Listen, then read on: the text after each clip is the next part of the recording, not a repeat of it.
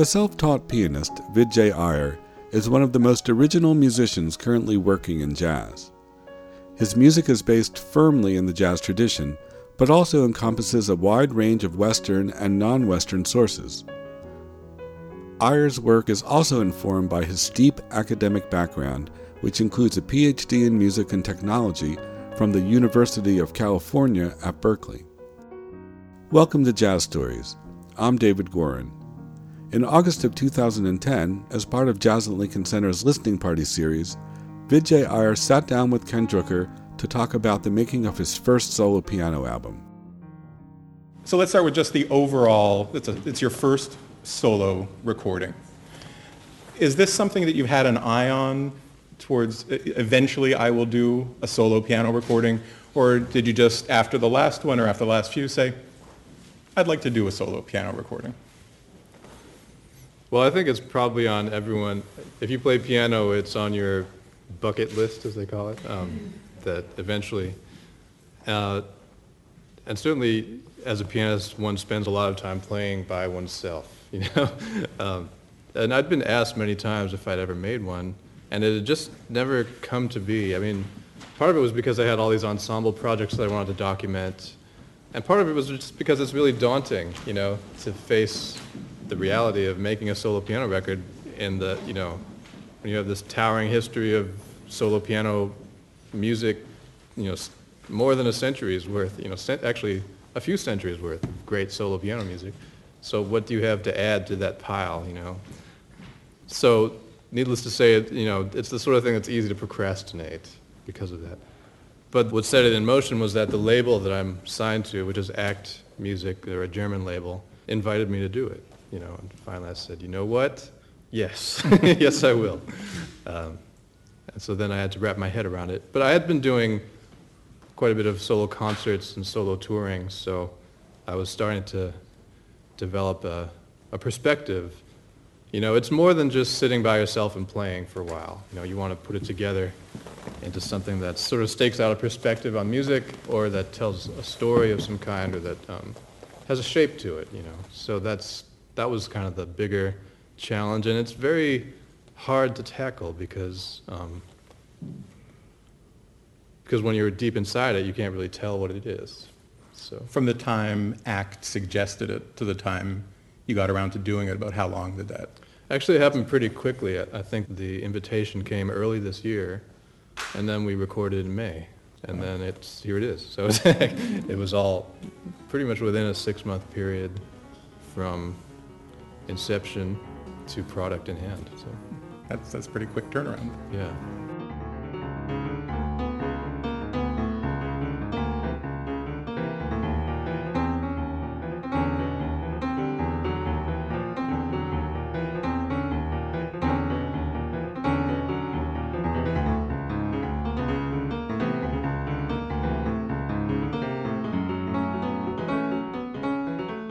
Now, I know obviously it was a Monk tune, but when I listened to that, and maybe it's because he obviously listened to a lot of Monk too, I hear a lot of Randy Weston. Yeah. A very, I don't know, similar approach, but it just put me in mind of Randy Weston.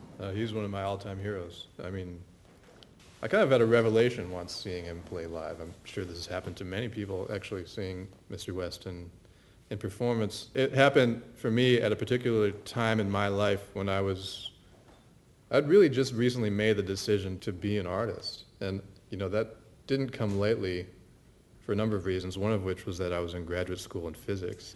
It was like I was undergoing this huge rupture in my life path or something. But the other side of it was that I had never seen an American artist of Indian descent do anything before. I mean, people of my age, including myself, and Rudresh, my colleague who will be here next month, we were really among the first wave, you know, we were the first wave of Indian Americans born in this country because immigration laws changed in the mid-'60s, which made it possible for people like my parents to come here. And that's why I exist, because of a change in immigration law. Just like the reason that we're all here in the same place is because of civil rights, you know. So, you know, so history is alive and around us. And so that, you know, so I was coming of age and saying, okay, I guess I'm going to try to be a musician. what does it mean for a person like me to do that? Am I allowed to do that? And who am I? There's no precedent to look at. Like even growing up on TV, I'd never seen anybody who looked like me on TV. So I didn't really feel like I had a clear place in culture. And then seeing Mr. Weston with his group dealing with, his African Rhythms Trio, just seeing him work with the music of his ancestry, with African rhythms and the language of African drumming, and sort of, I don't want to say translate, because there's something more imaginative going on. Recreate or reenact, or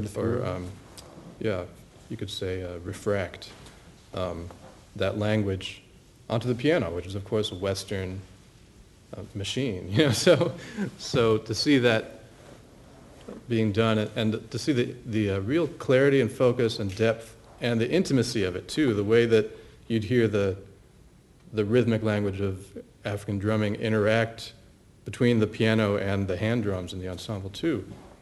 And that suddenly I realized that this was the example I needed, because it was really, for me, trying to do something essentially similar with rhythmic ideas from India and with percussive traditions from India, to see if I could kind of get at it somehow through the piano. He became a real guiding force. So yes, to answer your question. Well, I remember the night you were here on that panel, and you saw that Mr. Weston was in the audience. I remember you got very excited. Yeah. And we took a picture. Not the first and not the last. When you're going to do a record like this, obviously your choice of piano and studio and engineer is very important. Mm-hmm. How did you go about making those decisions for this recording? Well, I was fortunate in that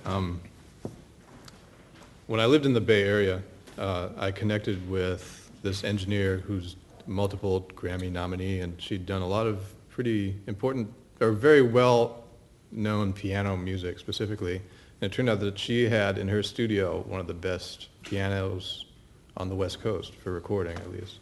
And she's kind of an audiophiles engineer, but she'd also mess around with, semi-professionals like me and let us come in and make records and stuff. And she had all analog gear. We recorded to tape, and and she still does that. And she has sort of developed her proprietary techniques for recording a piano, which, for those of you, if anybody's here who ever does that, it's a really strange instrument to record. It's really phasey. Its radiation pattern's very irregular, and the placement of mics it's all in the placement of mics. There's a science and an art to just where the mics are. It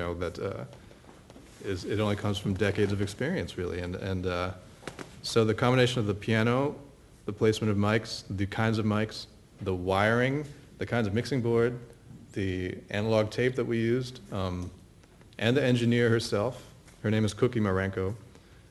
And also the rapport we had. She did my first few albums in California, and also after I moved here 12 years ago, I'd kind of work it so that anytime she was bouncing through town, I'd make a record when she was here.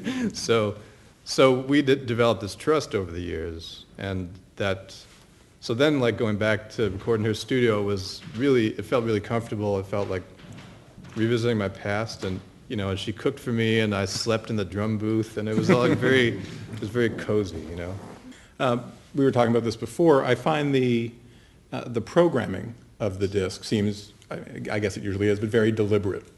There are the standards or other people's compositions first, followed by a batch of yours. Is it just how it fell, or did you have a plan going in about how to program the disc? I didn't have a plan. I had kind of a radical absence of plan. And I had a bunch of stuff I wanted to record. I had a list of, music that I was going to record. And then also just tried some stuff in real time while I was there, like, well, maybe this will work.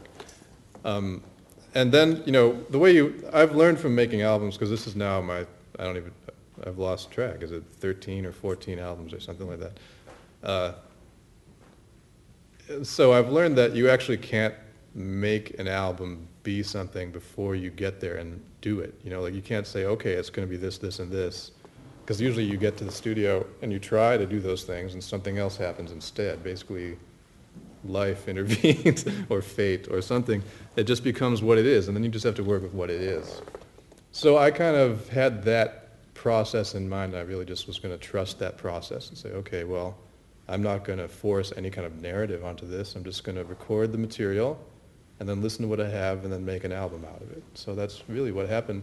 And then it just happened to fall, really almost purely musical reasons, it happened to fall into these sort of chapters where the first 4 tracks are other people's music, and then the next 4 tracks are mine, so in terms of composer credits. But it wasn't really because I wanted to keep the hot side hot and the cold side cold or something. It was really just that that's what felt right, finally. Pianist Vijay Iyer in conversation with Ken Drucker. You can find the video of the entire listening party and more jazz stories at jalc.org. Jazz Stories is produced by Alexa Lim, Steve Rath, and me at Murray Street with support from Jazz at Lincoln Center. So consider becoming a member or joining us for a live performance. Find complete information at jalc.org. For Jazz Stories, I'm David Gorin.